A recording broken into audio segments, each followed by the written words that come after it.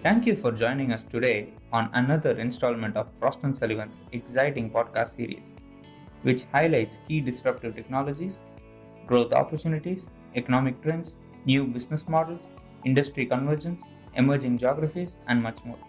This is going to be one of the 36 exclusive podcasts on country-specific light vehicle leasing industry research.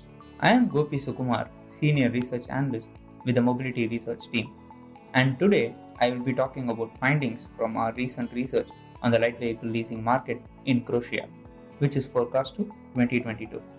The research covers leasing of both passenger vehicles and light commercial vehicles. Here are some highlights pertaining to this market. The Croatian fleet and leasing market is currently facing headwinds. Only a handful of leasing companies managed to survive years of economic downturn. As the market recovers, new opportunities have arisen as a result of Croatia becoming a member country of the EU in 2013. There are over 152,000 SMEs that accounted for 99.7% of the companies in Croatia. As young companies increasingly prefer to channel their funds towards their core business activities and lease their fleet, SME segment offers huge potential in the long term. In Croatia, the demand for company cars increased at an average of 4.4% between 2014 and 2017, which was mainly driven by the improved performance of the business sector in the wake of economic recovery after 6 years of recession. Among newly registered company cars, 92.5% were acquired through leasing in 2017. Financial leasing emerged as the most preferred car lease option, with 55.2% of newly registered company cars acquired through this option. New registrations in financial leasing grew 26.9% in 2017, similar to that of operational leasing, which was largely fueled by demand from small and medium enterprises, those who prefer to claim VAT rebates on their leasing expenses.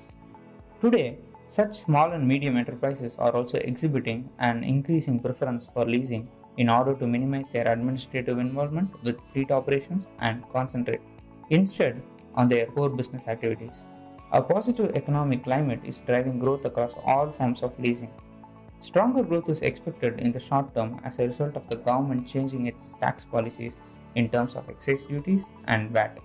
The competitor landscape is concentrated, with the top 3 participants holding 47.5% of market share.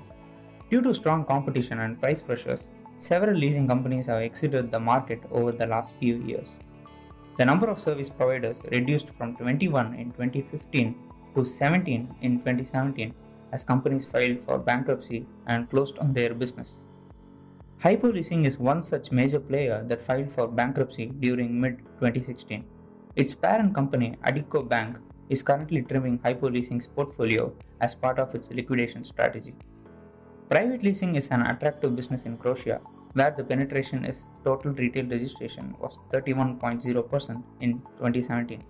It is expected to grow strongly to achieve a penetration rate of 48.1% by 2020, owing to increased preference for leasing from millennials who favor a hassle-free usership experience over vehicle ownership.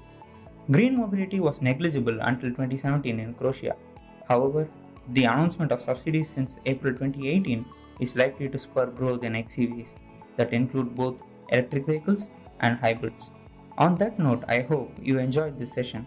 Please join us for future podcasts and become a member of Frost & Sullivan by emailing us at digital@frost.com. Thank you for your time.